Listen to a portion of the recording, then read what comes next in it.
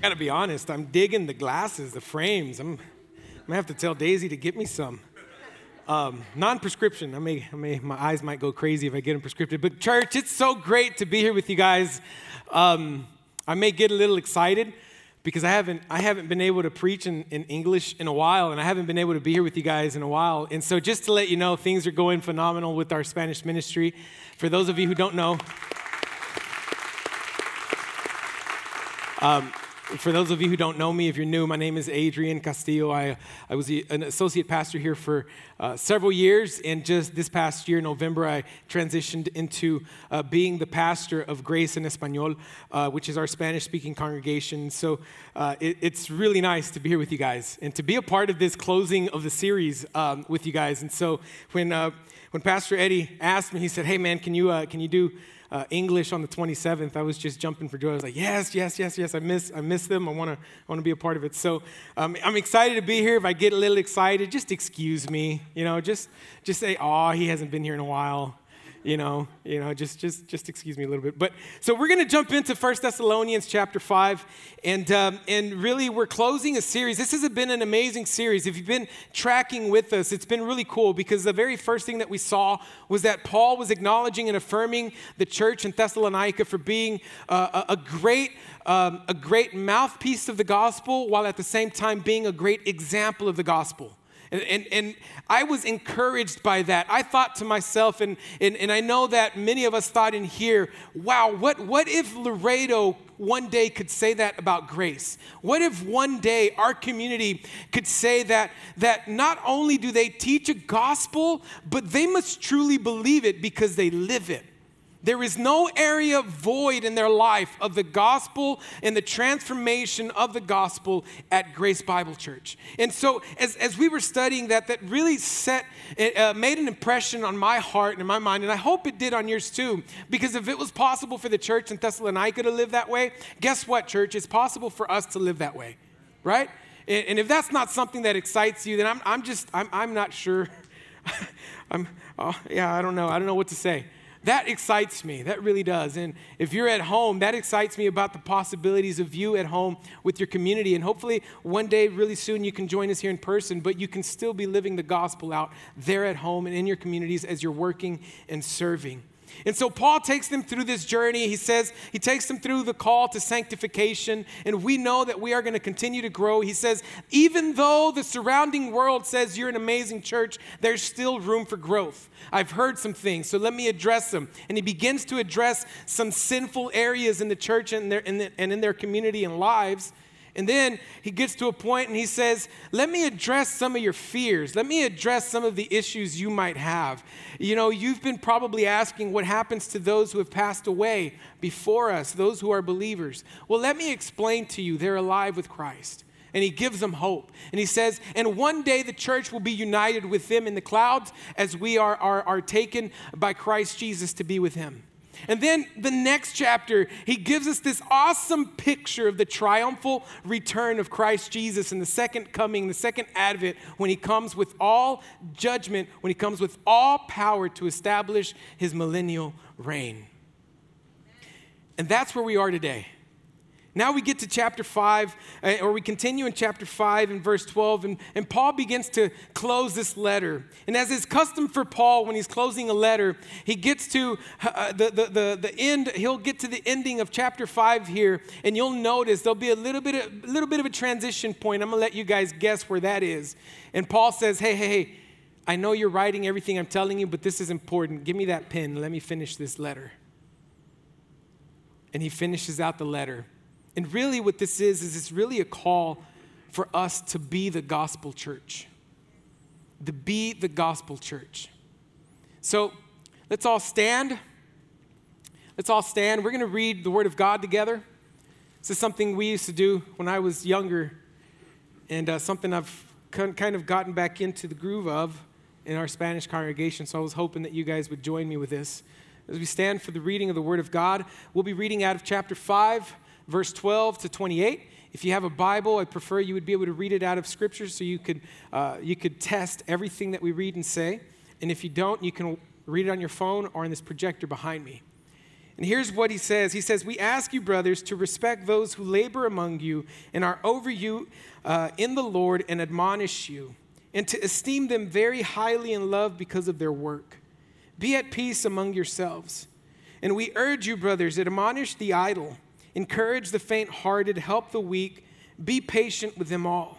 See that no one repays anyone evil for evil, but always seek to do good to one another and to everyone. Rejoice always, pray without ceasing. Give thanks in all circumstances, for this is the will of God in Christ Jesus for you. Do not quench the spirit, do not despise prophecies, but test everything. Hold fast what is good, abstain from every form of evil. Now, may the God of peace himself sanctify you completely, and may your whole spirit and soul and body be kept blameless at the coming of the Lord Jesus Christ. He who calls you is faithful and will surely do it. Brothers, pray for us. Greet all the brothers with the holy kiss. Here's where that transition happens. Paul says, hey, give me the pen. I put you under oath before the Lord to have this letter read to all the brothers. The grace of our Lord Jesus Christ be with you. You may take your seat. It's very interesting that Paul would, or fitting, might I say, that Paul is closing his letter this way. Why? Because in chapter 1 of 1 Thessalonians, Paul opens, and in verse 4 he says, for we know, brothers, loved by God, that he has chosen you because our gospel came to you not only in word, but also in power. It's very fitting that he closes the idea of this letter and the idea of the church by teaching them how to live within the church, by living the gospel out in the church. Why? Because if we're following the book of 1 Thessalonians, here's what we can say. It is the gospel that initiates the church through the life change of people, and it is the gospel that carries the church through transformation for the remainder of our life and time here on earth. The gospel never disappears at any point of our life. Without the gospel, there is no church, and without the gospel, there is no transformation. There's no continued growth, there's no continued walk. It is what it is. But Paul is saying that through the gospel, he knows for sure two things. In chapter 1, he says, you've been chosen by God and you are beloved. You are loved of God. So Grace, let me tell you something. We're sitting here together as a body, and you're sitting here at 11 o'clock, and you had no idea that I was going to say this today, but let me tell you something. You're chosen of God, and you're beloved. How do I know that? Because you're here right now. Because this is a church, this is a body. This is a local body that God has brought together for his purpose and for his will. And here at Grace Bible Church, the only vision and mission we have is the gospel. This isn't about anyone else's kingdom, but the kingdom of Christ Jesus that we seek to serve and we seek to toil for the rest of our lives.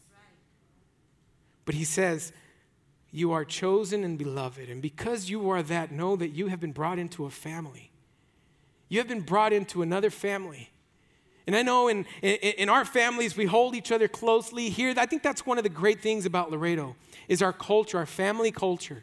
The uniqueness of our city, of our town, of our culture is how close we hold our families together. But may I challenge you somewhere? If you've learned to hold your carnal family together so closely, how much more can we grow in holding our spiritual family together? Why? Because even a carnal family is temporal.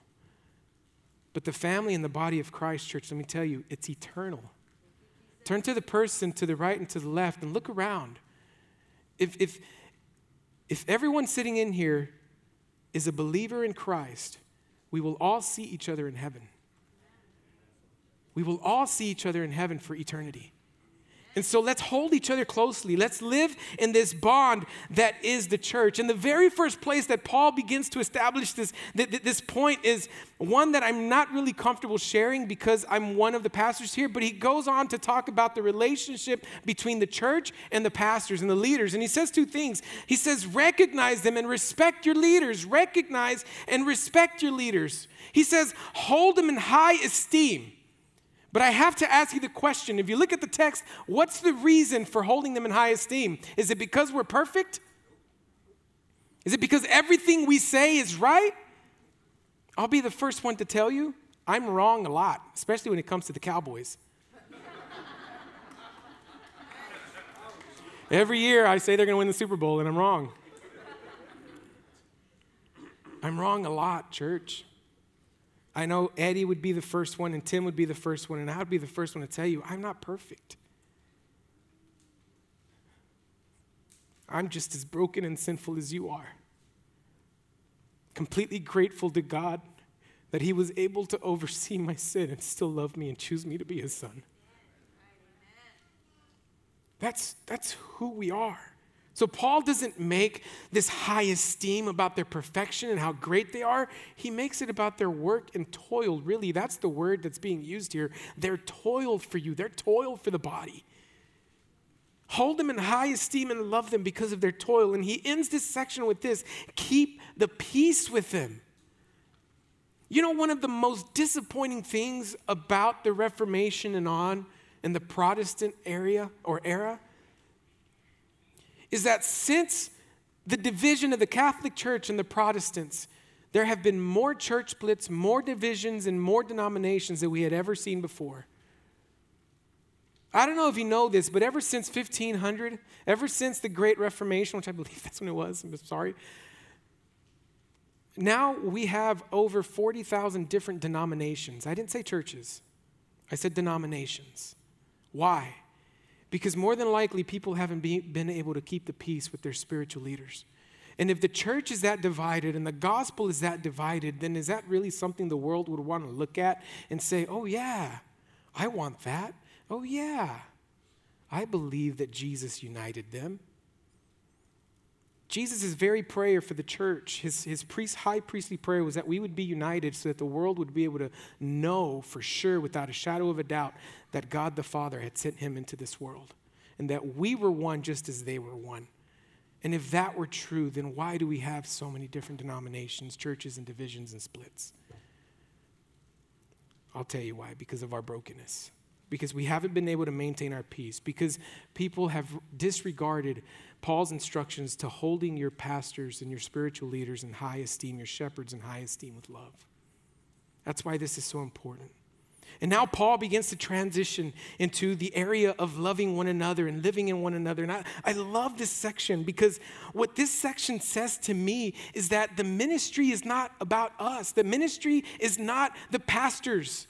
And I think that sometimes we get the wrong impression and the wrong understanding that you guys are the spectators and these guys up here are the ones that do all the work. That's not true. According to Ephesians chapter 4, the job of a pastor, the job of a shepherd is to equip you for the ministry. Did you get that? And so Paul, when he transitions here, he's not talking to shepherds and spiritual leaders. He's talking to you guys. He's talking to you guys. And watch what he says. He says, admonish those who are idle. Admonish those who are idle. Encourage the discouraged. Support the weak.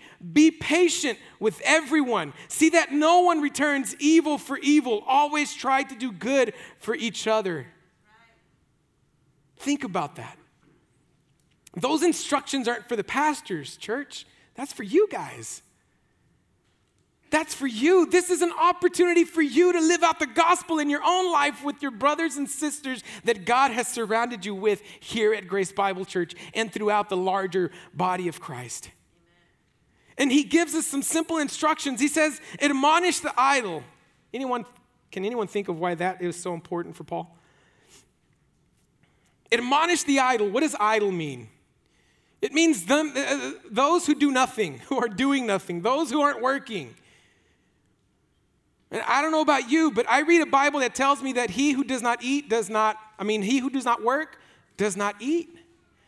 A lot of times we like to think of creation. We like to think that, well, humanity, we were meant to just chill, right? The younger generation would call it Cadillacing. We were just created to Cadillac. That's what the younger generation, okay, that's what I would say when I was younger, but I don't think they still say that anymore. They probably have some other word, some other ism for it. But the reason we think that is because we read the story of creation and we just think, man, the Garden of Eden was beautiful. Adam was there. Eve was there. It was amazing. They didn't even have to work. You can't imagine how many times I've heard that. But if you read the scriptures carefully, you will find that God had instructed Adam. He instructed Adam to cultivate the garden. Adam was already working. Guess what that tells me? We're created for work. So he who is able, he who can, should work. We're created for it. And he says, admonish them that they're not just sitting around idle thinking, I'm waiting on, this was coming off the tail end of the second coming. I'm waiting on the second coming of Christ. I'm waiting on the second coming of Christ. I'm like, okay, but what about Acts chapter 1? Where they say, Jesus, is this a time at which you're going to restore the kingdom of Israel? And what does Jesus say? He says, the times and epochs are not for you to know, but the Spirit of my Holy Spirit will be poured out upon you to empower you to be my witnesses throughout Jerusalem, Judea, Samaria, and the rest of the world. What does that mean? What do you think that means? Work, being in action, doing, living, not just sitting around idle, not knowing what's going to happen, what's coming. I don't know about you, but most of the times when I'm sitting around idle, that's when I'm more tempted to sin. Have you thought about that? If you have a struggle with sin, find out how much idle time you have in your life, and you might figure out the reason why. He says, encourage the discouraged, support the weak. Again, this is not a call for the pastor to do these things. This is a call for the church members to be those who are supporting the weak and being patient with everyone. Be patient with everyone. And I have to be honest, that's one of the things that I struggle the most with. I'm not always patient. I used to think I was a very patient person when I also used to think I wasn't prideful, which made me, in turn, very prideful, right? But I used to think I was a very patient person. But the reality is I know I'm not. There are certain people that can really just test my patience. I'm just being honest. Okay, can I be honest with you guys? I'm just being honest. And I have to ask God, Lord, lead me and give me patience. Please let me lead with love and not with impatience. And the same is for you guys. Be patient with one another. Why? Why? Because every time I wake up, every day I wake up, guess who has to be patient with me? God himself and my wife. Church, God is eternally patient with you and I. Then how could we ever turn around and be impatient with anyone else? Be patient. There are going to be people who aren't going to get it as fast as you get it, and that's okay. Be a brother who grabs their hand and leads them and walks with them and brings them along this journey and helps them learn and grow in their time. You know what? Why? You know another reason why I learned to be patient? Because I figured out that if God is the one doing the work in people's lives and I'm being impatient about their walk and how fast they're growing and how slow they're growing, guess who I'm really being impatient with? God himself. You ever think about that? He's the object of our impatience if we're not patient with others in their growth. And so he talks about this, and that's important for us to know, because to live out the gospel in our lives means to be caring, to be loving, to be patient, to support the weak, to encourage them who are discouraged, encouraging others in the word of God and in the gospel in this walk with God. And so he brought us now, he takes us from this relationship with our spiritual leaders, he takes us with the relationship with each other, and now he brings us to a relationship with God, because now he wants to talk about our worship. And he says, he talks about these things. He says, pray without ceasing, give thanks in everything. Pray without ceasing and give thanks in everything. And I know that those things aren't easy for us to do. And I know that those things are difficult.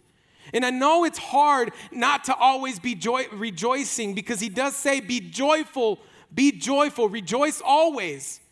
So here's an issue. If I'm constantly in depression, if I'm constantly upset, if I'm constantly living within the difficulties of this life and I can't find a way to rejoice in God, then I'm living in sin, because this is a command of God. And why is it a command? Because, church, we have to come to a place that we can understand that your joy is not about your circumstances. Your joy is about the eternal blessings God has given you. Come what may come in this world, nothing will ever change that you're the son of God and you're a daughter of God. Come what may come in this world, nothing will ever separate you from his love, is what Paul says. Nothing will take us away from his hand. Nothing. So we can live in a joy that's unceasing. And how is it that we can give thanks? Always. In everything. Because I know there's some of you right now, in this season, you have lost loved ones to COVID.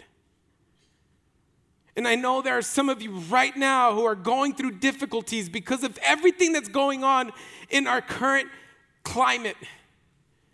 And I know that you've come to a point where you're saying, God, I can't even give thanks because of everything that's happening around me. How can I thank God if this person passed away? How can I thank God if I've lost my job? How can I thank God if I'm losing my house? How can I thank God if I've lost my marriage? Well, Scripture promises us and tells us in Romans Chapter 8, the Apostle Paul says, and we know that for those who love God, all things work together for good.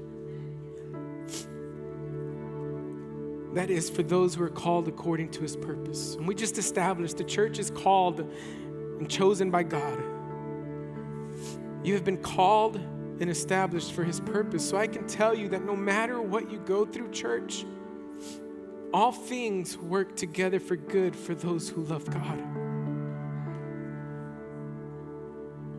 All things work together for good.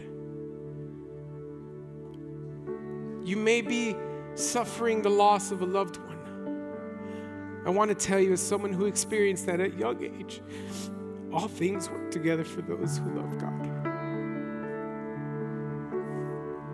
You may have lost your family, but all things work together for those who love God. You may have lost your job, but all things work together for those who love God. So it is possible to live in joy. It is possible to pray always, to pray without ceasing. However, this praying without ceasing doesn't mean we pray for 8 hours straight in the day, because then guess what we're forgetting to do? Work. Right? I know some people, I've heard of some people who, well, I just get in my closet and I pray all day, every day. When do you go to work? God is going to sustain me. Are we reading the same Bible? I'm not sure. What prophet are you reading from? I don't know what's going on there. But what praying without ceasing means is that you can have an ongoing conversation with God throughout the day. And what is prayer? Prayer is continuing a conversation with God he initiated through his grace and continued through his word with him on a daily basis. He invites us to do that. I'm going to close with these things, some things he says here at the end. He says, after he gets into living joyfully in our worship, he says, and do not quench the spirit. Do not despise the prophecies, and examine everything carefully. Retain the good and refrain from all forms of evil. Here's what happens. In these days, they didn't have the full revelation of the Word of God. They were still dependent on the gift of prophecy for the words, the prophetic words to come forth as God was speaking to his people. We are no longer in need of that. We have the whole Scripture. We have the full revelation of God through this Bible, through this word. That's not to say God can't use the gift of prophecy ever, but what it does mean is that we're not in need of it because we believe that the word is sufficient for our lives. Amen? Can we agree on that? God has given us the sufficiency of his word and the will of himself for our lives through his Scripture. But how do we quench the spirit then? Well, we quench the spirit when we say no to this. We quench the spirit when we push away and we reject the very word of God for our lives.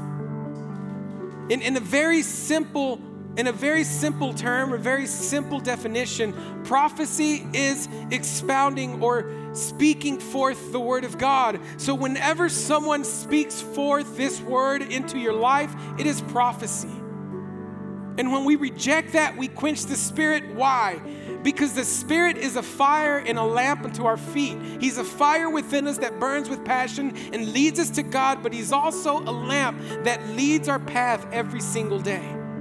So in the world of darkness we live in, we need a little bit of light to light our path. And the Holy Spirit does that through the very Word of God. And when He does that through the very Word of God, it causes us to grow in the gospel. It causes us to mature. It causes us to be able to live the way the gospel church is called to live. Not in perfection, but with complete love toward God and toward those who are around us. Amen?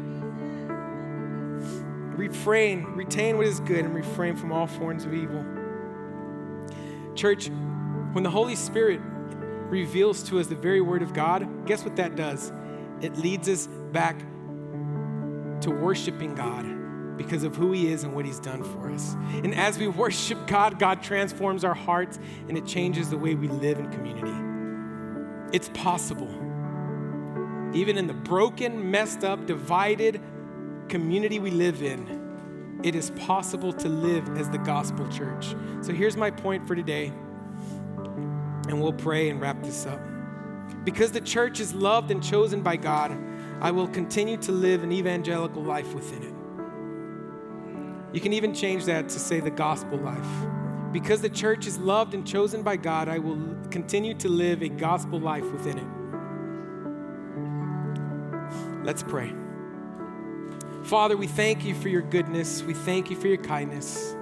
We thank You that we could come together and learn. We could come together and focus on You. Father, I pray that You will transform our hearts through this word and through this part of the text. Cause us to live a gospel life in our community. Change our hearts, Lord, and draw us to You. If there's anyone here who hasn't put their trust in Christ, let him do that today. We pray that in Jesus' name. Amen.